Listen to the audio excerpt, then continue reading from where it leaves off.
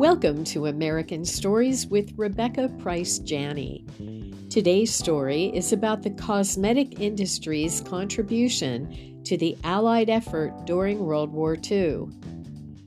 Beginning with the First World War, 1914 to 1918, the role of women in Western society began to expand beyond the home.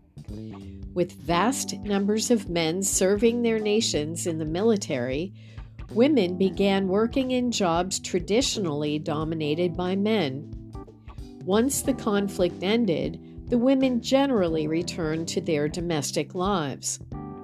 2 decades later, World War II began on September 1st, 1939, with Britain declaring war on Germany after the latter's invasion of Poland. When the Japanese launched a surprise attack on the U.S. naval fleet at Pearl Harbor on December 7, 1941, America entered the war. Once again, women were called upon to take up the work fighting men had to leave behind. Many joined the war effort in factories, women who came to be known as Rosie the Riveters. Tens of thousands of American women also joined auxiliary military branches, including the Navy's Waves, the Army's WACs, and the Air Force's WASPs.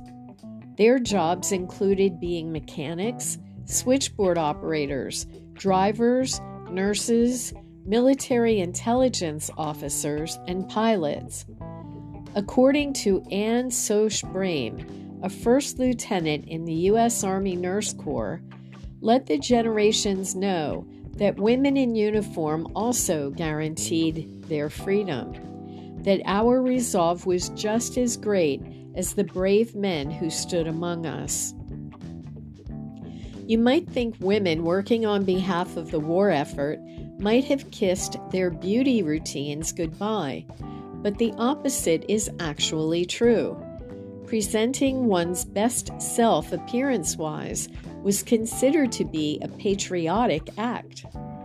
According to an article in the DAR's National Defender, which was reprinted from the Women in Military Service for America Memorial Foundation, during World War II, bright red lipstick became a symbol of patriotism and an expression of strength and confidence, especially given Hitler's reported hatred of red lipstick and makeup.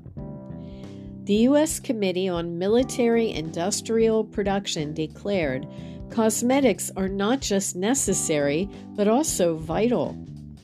Due to this decree, beauty companies stepped up production of red lipstick.